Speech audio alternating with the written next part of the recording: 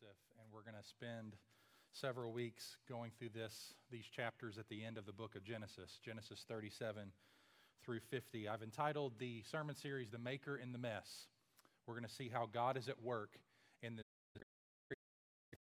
time in the history of His people and how He brought a Savior out of all of it.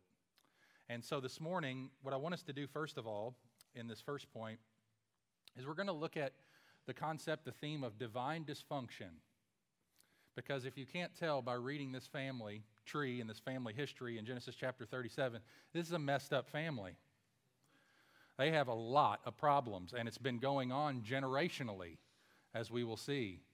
And one thing that this passage teaches us crystal clear is salvation, getting right with God, being reconciled to God is an act of sheer grace. It has nothing to do with the way people behave. It has nothing to do with their morality. It has nothing to do with their track record. It has nothing to do with their family history. It has everything to do with the mercy and grace of God. And you're going to see that over and over and over and over again. God is going to bring a Savior out of a family line, namely a son of Jacob here, Judah, who is plotting with his brothers to kill his own brother. This is our Savior's family history. And this is what we're going to see as we journey through these chapters together in the coming weeks. So, first point, I want us to take a backward look at the context. Okay, so we're just going to do a quick 3 to 5 minute here flyover of where we've been in Genesis, since we haven't been preaching through Genesis, but I want to get us caught up to chapter 37 quickly. The story of Joseph in Genesis 37 to 50 is the resolution of the book of Genesis. You're going to see that more in the weeks to come. But Joseph is ultimately tied to God's promises that were made to Abraham in Genesis chapter 12 and Genesis chapter 15. And Joseph is functioning as the initial fulfillment of those promises. But before we begin looking at this chapter, I want us to trace for a moment back to what we've seen so far in the book of Genesis. In Genesis chapter 1, God creates the universe in which we live, and it's the result of a sovereign personal God who is distinct from His creation, but nevertheless still ruling over it and working within it. Chapter 2, Moses writing the book of Genesis teaches us that man was made in God's image and given the responsibility to steward the creation that God has made and to rule over it as a vice-regent or kind of a junior king over God's creation. In Genesis chapter 3 and 4, God's original creation plan begins to be hijacked as sin comes into the world through man's wicked rebellion against God, seeking to be equal with God. And the result is that sin introduces the reign of death into the world, and God, nevertheless, in His mercy and grace, has a plan to redeem the world, and it's through the seed of a woman that will crush the head of the serpent. So that's what we see in Genesis 3:15. So the rest of Genesis begins to take on this idea of who is this seed of the woman? Who's this child that is going to come from a woman that is going to reverse what sin has brought into the world, namely death and destruction? Well, we immediately begin to see that line form, that biological line form in the book of Genesis, as Genesis begins to focus in on individuals. It doesn't tell the story of all that God's doing in the world. It tells the story of a particular family that God is going to bring about this plan of redemption through. And it begins in the persons of Abel and then Seth and replacing Abel. And so that story begins to build in the book of Genesis, and we watch the story begin to unfold. But in Genesis 6 through 9, we learn that despite the fact of man's rebellion and despite the fact of widespread depravity, God still enforces moral order in the universe. He brings judgment against wickedness in the way of a flood. But He is also determined to preserve a people for Himself, so He saves Noah, choosing 8 people, Noah and his family, and in the midst of universal and cataclysmic judgment, 8 souls are saved. So the human race is preserved, and the line, the seed of the woman, is preserved. Well then, God enters into a covenant relationship with a succession of heads of families. And with a view to bringing His blessing upon the fallen world, we see this story unfold in Genesis 15 through Genesis 24, as Abraham and Isaac and then their successors begin to carry on the promises of God. God's covenant promises are passed down from one generation to another, and we see over and over, not necessarily through those families' firstborn sons, which is how we would typically think that this is passed down. From Abraham to Isaac, not to Ishmael, goes the promise. From Isaac to Jacob, not to Esau. From Jacob to Joseph, not to Reuben. And so over and over, God shows that his purpose, his electing sovereign work, will not be the natural choice of men. It will be according to what he wants to do, not according to what we expect him to do. So it surprises us even how God chooses to work, because he's perfectly content shattering and breaking our boxes that we want to put him in. And so over and over, the covenant line is passed on. And so finally we get here to Jacob and his father Isaac and his grandfather Abraham, now Jacob's family, and how the covenant line is going to be passed on through his children. And that's where we land in Genesis 37. So the Joseph story then marks a transition from the establishment of God's promises to actually beginning to work those promises out in terms of fulfillment. Now, we're at a point of challenge, though, because God promised in Genesis 12 that Abraham would be the father of a great nation. Remember that? Genesis chapter 12, God comes to Abraham and makes that promise.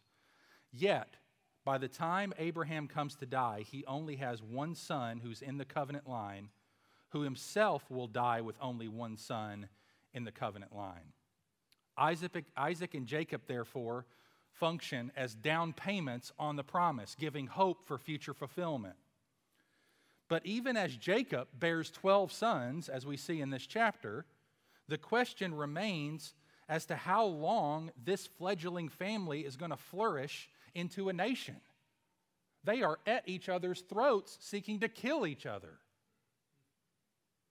So how is the covenant line going to be protected so that the seed of the woman, ultimately the Lord Jesus Christ, can come if there's internal family conflict, and as we'll see in coming chapters, there's external famine getting ready to come and wipe out thousands of people? So Genesis 37 marks a turning point in the narrative. And as a result, a new question emerges. What is going to happen to God's purpose? And it doesn't look good. It does not look good. So that's a backward look at context. That catches us up to where we are in the story of Genesis. Okay, now point number 2, a downward look at conflict. Let's look at what's actually going on in this chapter in terms of conflict between these brothers and how that is working to thwart the purpose of God. Well, we were told back in Genesis chapter 3, verse 15, not just a promise, but also that there would be something else. Genesis 3:15, this prophetic promise that God makes through Moses regarding the seed of the woman who is going to be born that is going to crush the head of the serpent.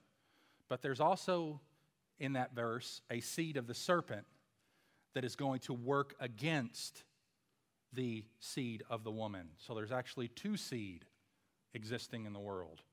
The offspring of the devil and the offspring of God. And those will be at war with each other. And we see that played out throughout Genesis.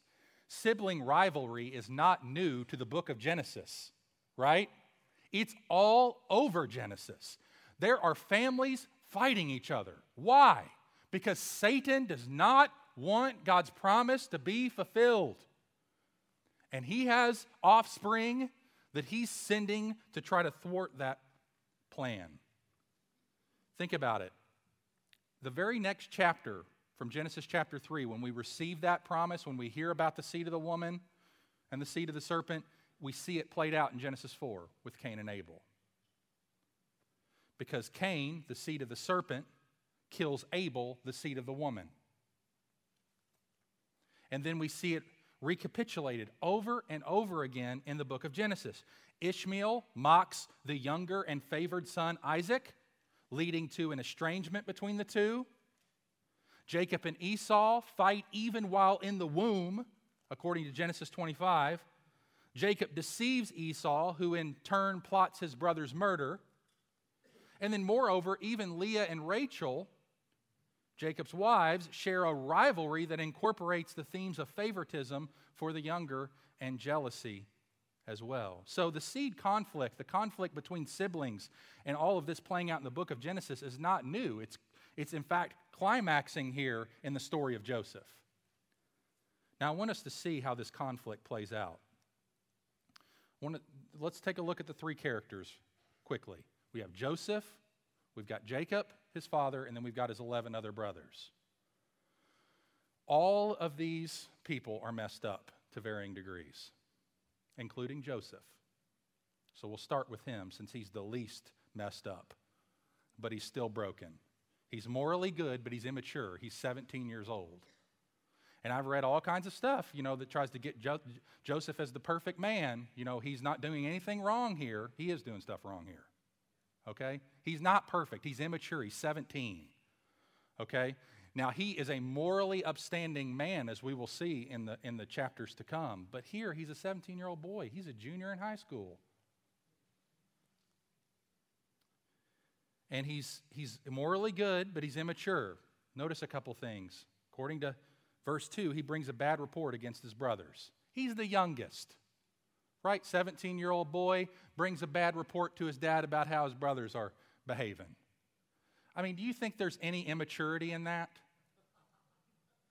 Yeah. In fact, the word translated bad report is used in Proverbs 10:18 as slander.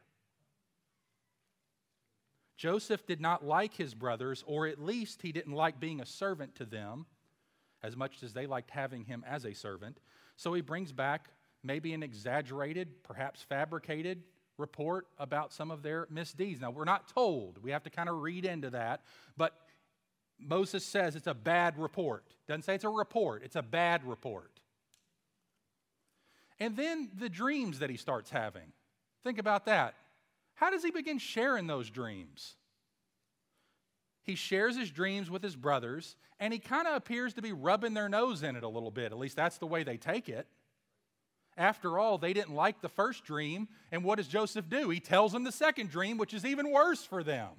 He's like, not only are, according to the first dream, you're going to be worshiping me, but according to the second dream, all of creation's going to be worshiping me. So they don't like the first dream, so he tells them the second dream? Joseph appears to want his brothers to know that he's not only their father's favorite, but he's also God's favorite. So he's got some immaturity here, and that's contributing more to this conflict, so much so that Jacob gets mad at him and says to him, why are you sharing this kind of information in verse 10? And his father rebukes him for doing stuff like that. So we've got a really, really messed up family so far. Now let's take a look at Jacob. We've seen Joseph. Jacob's dysfunctional fatherhood is on full display. First of all, it's not a good idea to have a favorite kid. Just newsflash, parents. Okay? Don't have a favorite kid. Jacob has had this happen to him for generations. He's committing his father and his grandfather's sins that are being passed down. Jacob appears to be repeating the same toxic favoritism that he had experienced. Go back and read the previous chapters in Genesis. It was nasty. Isaac and Jacob and Esau, they had a nasty favoritism-drenched relationship with their dad. I mean, you had a mama's boy and you had a daddy's boy. And they were fighting against each other. And it's interesting that Jacob is deceived by clothing. Did you see that at the end, right? The coat that Joseph wore comes back and it's drenched in blood, and he's deceived that his son is dead, even though his brothers know that they haven't killed him. But it's interesting that Jacob is being deceived by clothing just as he deceived his dad with clothing. See, deception, the sin carries on. We're passing our sins on to our children. They're learning from us. They're watching us. And so Jacob is just repeating his father's sins My daddy had a favorite, I have a favorite. And it just passes on the toxicity and it goes down through the family. And it's dysfunctional. So you've got Joseph, you've got Jacob, now you've got the brothers who are astoundingly wicked. They are unified, completely unified. They probably had a business meeting and voted on this. They were unified in their hatred against their youngest brother, all 11 of them. And it says it again and again. Look at verse 4, we see this. But when his brothers saw that their father loved him more than all his brothers, they hated him and could not speak peacefully to him. Then verse 8, we see it again after the report of the first dream. His brothers said to him, "Are you indeed to reign over us, or are you indeed to rule over us?" So they hated him even more for his dreams and for his words. And then we see it again in verse 11. And his brothers were jealous of him, but his father kept the saying in mind. Jacob sends Joseph to his brothers, beginning in verse 12, to check him out. And there his brothers, according to verse 18 through 24, seek to kill him. They're going to do away with Joseph and all of his dreams and all the favoritism that's going on. So they decide not to kill him, that won't be the best route, but they're going to throw him into a pit. And as the traders come by on their way to Egypt, his brothers sell him into slavery. And then they return to report on this to Jacob, and Jacob begins to grieve. Now, I want you to think about this. Look at a couple of the ways in which these brothers are exceedingly wicked. Look at verse 24 and 25. Just see the contrast here. And they took him and they threw him into a pit. The pit was empty and there was no water in it. Then look at verse 25. Then they sat down to eat. What is wrong with these men? If you do something profoundly evil and wicked, do you feel like going and getting some lunch? They can eat on this knowledge. They can eat after doing a horrifically wicked, sinful act, knowing that their brother, who's down in the pit, has no water, is going to starve likely, but they're going to make sure they get a meal in. This just shows you how seared their consciences are. They have no problem whatsoever doing this. Throwing him in the pit. Let's eat. And then the caravan comes by in verse 25 that are coming from Gilead, heading into Egypt, and they sell Joseph into slavery instead of killing him because of Judah's wise, righteous statement here. Sarcastic. Verse 26, then Judah said to his brothers, "What profit is it if we kill our brother and conceal his blood? Come, let's sell him to the Ishmaelites, and let not our hand be upon him, for he is our brother and our own flesh." And his brothers listened to him, so they sold him into slavery. Reuben comes back, the oldest, verse 29, returns to the pit.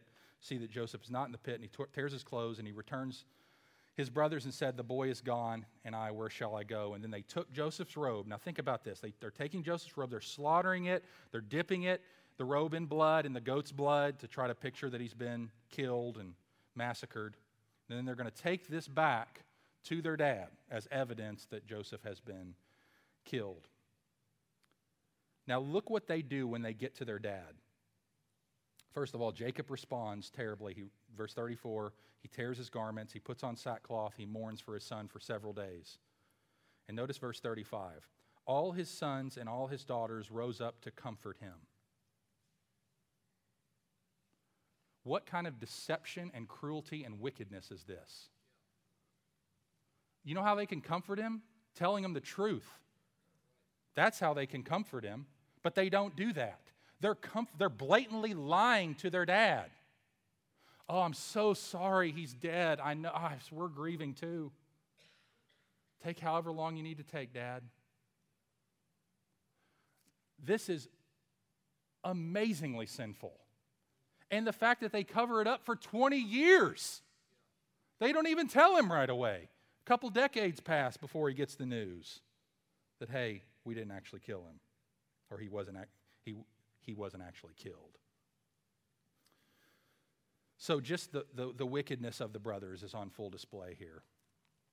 Now, sibling conflict, as I've said and as we've seen, has racked this family and endangered the promise of God in Genesis 3:15, the seed of the woman, since Adam and Eve's first children. So what will happen to the covenant promises in the midst of this Cain-like behavior that's taken place in this family? Well, lest we think chapter 37 of Genesis is just a moralistic tale teaching us as parents not to play favorites with our children and for kids to not be jealous of their siblings, this chapter exists for a much greater purpose. And that much greater purpose is that it points us to Christ. Okay, so that's where we're going to spend the rest of our time. We've looked at a backward look at the context, Genesis 1 through 36, trying to get a lay of the land. Then we've spent a couple moments looking at this dysfunctional family and all their conflict and the actors in it with Joseph and Jacob and his brothers. And now we want to take a forward look at Christ. What does this passage teach us about the coming of Jesus Christ? I have 4 things. Number 1, preservation. Preservation. Joseph is not killed by divine design. God is working in Judah's heart to bring that idea to the surface. God orchestrated the caravan coming along as they were eating the meal and the thought coming into their head, hey, let's sell him into slavery, let's not kill him. They're driven by selfish ambition, but God is using that to preserve his promise so that the line will not be wiped out. Because what happens? Think about it. If those of you who know the story of Joseph, which many of you do, if Joseph dies, that family dies. Because there's a famine coming that they know nothing about that is going to wipe out those people. Therefore, God's promise is wiped out. Because he's pledged to bring his promise, bring his Messiah, bring his Christ through the family of Abraham. But if there's a famine coming and there's no Joseph to save them, there is no family of Abraham anymore. And God's salvation plan is done. But God's not going to let that happen. God's not going to let that happen. And that's why he doesn't permit Joseph to be killed. But also, he doesn't permit Joseph to be killed because of the content of the dreams. Think about who's giving those visions to him, who's giving those dreams to him. God clearly is communicating to this family through Joseph's dreams about Joseph being some sort of king. We see that a number of ways in Genesis 37. So Joseph's famous coat of many colors, right? We hear about it. Those of you who have seen Joseph in the amazing Technicolor Dreamcoat know all about the big coat. Okay, well, the coat is really there to signify some sort of royal garment. 2 Samuel chapter 13, verse 18 talks about this. This is a royal kind of garment. And Joseph is clearly seen as the leader among his brothers. Even though he's 11th in the birth order, Jacob looks to him for the supervision and administration of his other children. Right? That's why he sends them out. That's why he gets the report from him. How things going? Are they doing what they're supposed to be doing? So whether these associate Joseph with royalty or not, the dream sequences definitely do. In the first dream, Joseph's sheaf is exalted above his brothers. And in the second dream, Joseph is exalted to the point where the sun, moon, and the 11 stars, speaking the 11 brothers, bow down before Joseph. So Joseph is on his way to royalty. He doesn't know how that's going to happen, but these are just dreams that God has given him. But my point is as we see this unfold in the chapters to come, that this rise to royalty is not merely evidence of God's love for and affirmation of Joseph's faithfulness, but rather it's a tangible evidence of God's unswerving commitment to bring his Messiah into the world, to bring his true only begotten Son, the Lord Jesus Christ, and to preserve the Abrahamic line so that that happens. God promised Abraham a dynasty in Genesis 12, and Joseph is beginning to fulfill those promises. He's becoming a new Adam that's going to be mediating God's blessing to the nations. He's going to be a beloved son and a servant king. And Genesis 45 through 50, as we see the second half of the story, Joseph affirms many of those realities, as we'll see in coming weeks. So that's preservation. That's number one. So we should read this chapter with great thankfulness. Even though it's racked with sin and problems, and we should grieve the dysfunctionality of this family, we should look and say, I'm so glad he didn't die in that pit. I'm so glad he got sold into slavery. Not that the slavery or the being in the pit was a good thing, but the way God used it to preserve the Abrahamic line. Second, providence. Providence. While Moses keeps Joseph center stage here in Genesis 37 to 50, who's the main actor? Is it Joseph? No, it's God. The story isn't just about how Joseph fulfills God's promises to Abraham, but about how God keeps his promises through a rejected but royal son. The covenant is secure in the hands of a sovereign God who orchestrates the actions of evil men for his good purposes. Through Joseph, God is beginning to reverse the curse and fulfill his promises. God is using Joseph to turn back the effects of the fall and accomplish in part his promises to Abraham. He stacks the odds against himself. That's what God does in this chapter. And demonstrates over and over again his power to use an imprisoned slave, exiled by his own family, to save the world. This major section of the Bible, Genesis 37 to 50, is about betrayal, injustice, cruelty among brothers, among God's people. But there's a quiet working of a sovereign God behind the scenes to reverse and redeem the whole mess. A story that's been retold many, many times.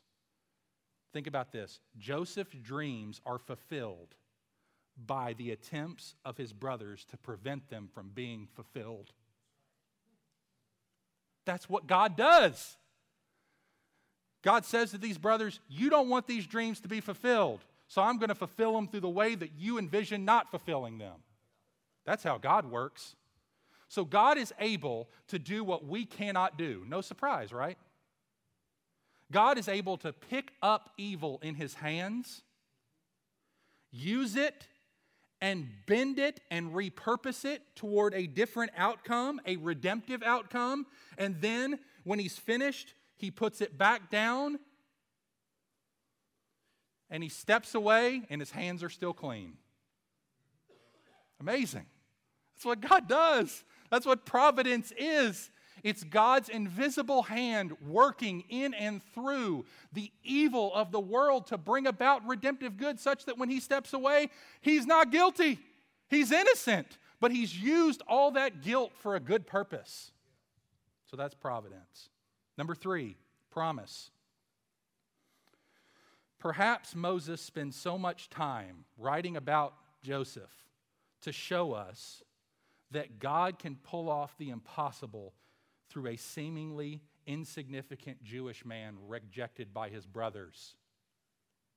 Perhaps Moses spends so much time on Joseph so his people would anticipate a coming Joseph who would finally and completely reverse the curse and fulfill the promises that God had made, he being an insignificant Jew as well who was rejected by his own brothers. Joseph's story is the story of Jesus. God is the better father who sent his favored son, but we wanted to kill him, and so we threw him in a pit, namely an empty tomb, after his crucifixion. But that son, as we will see, will ascend to the throne and will reconcile us to God the Father by forgiving us and speaking mercy when we deserve judgment. So that's the promise. That's what we see beginning to be fulfilled in this very first chapter of the Bible. And finally, number 4, or very first book of the Bible, I should say. We've seen preservation, providence, promise, now presence. One more application for us.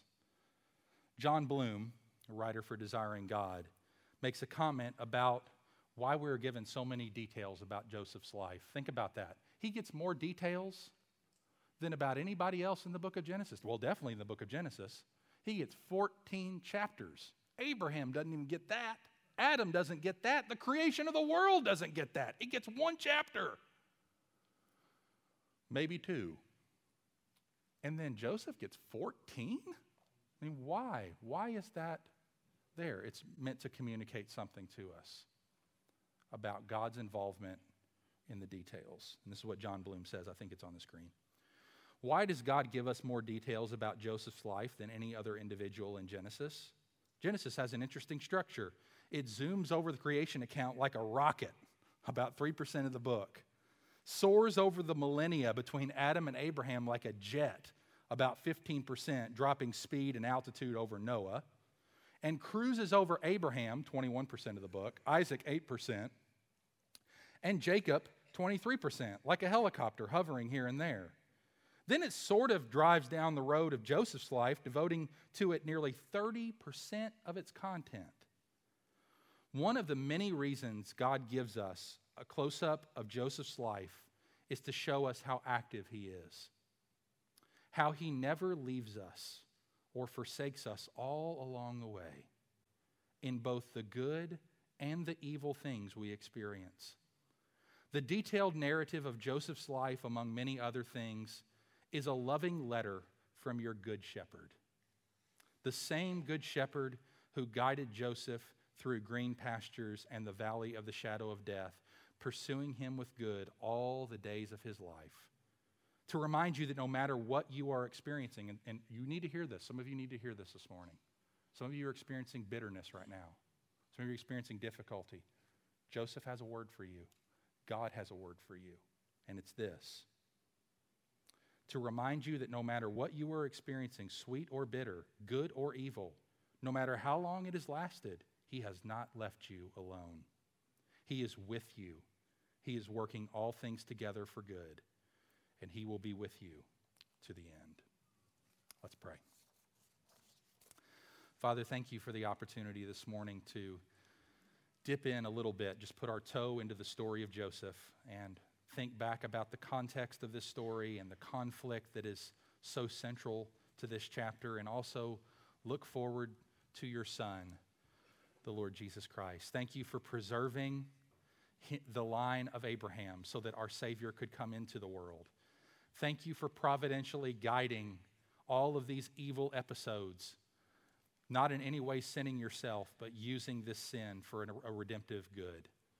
Thank you for the promise that we have already seen fulfilled in the history of our world and the coming of another favored Son that you sent on our behalf to be thrown into a pit and rise from the dead and ascend to the throne of the universe and send his Holy Spirit to be present with us till the end of the age. Thank you for this story. Thank you that it's true.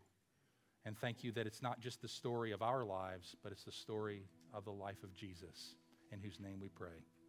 Amen. Let's stand together.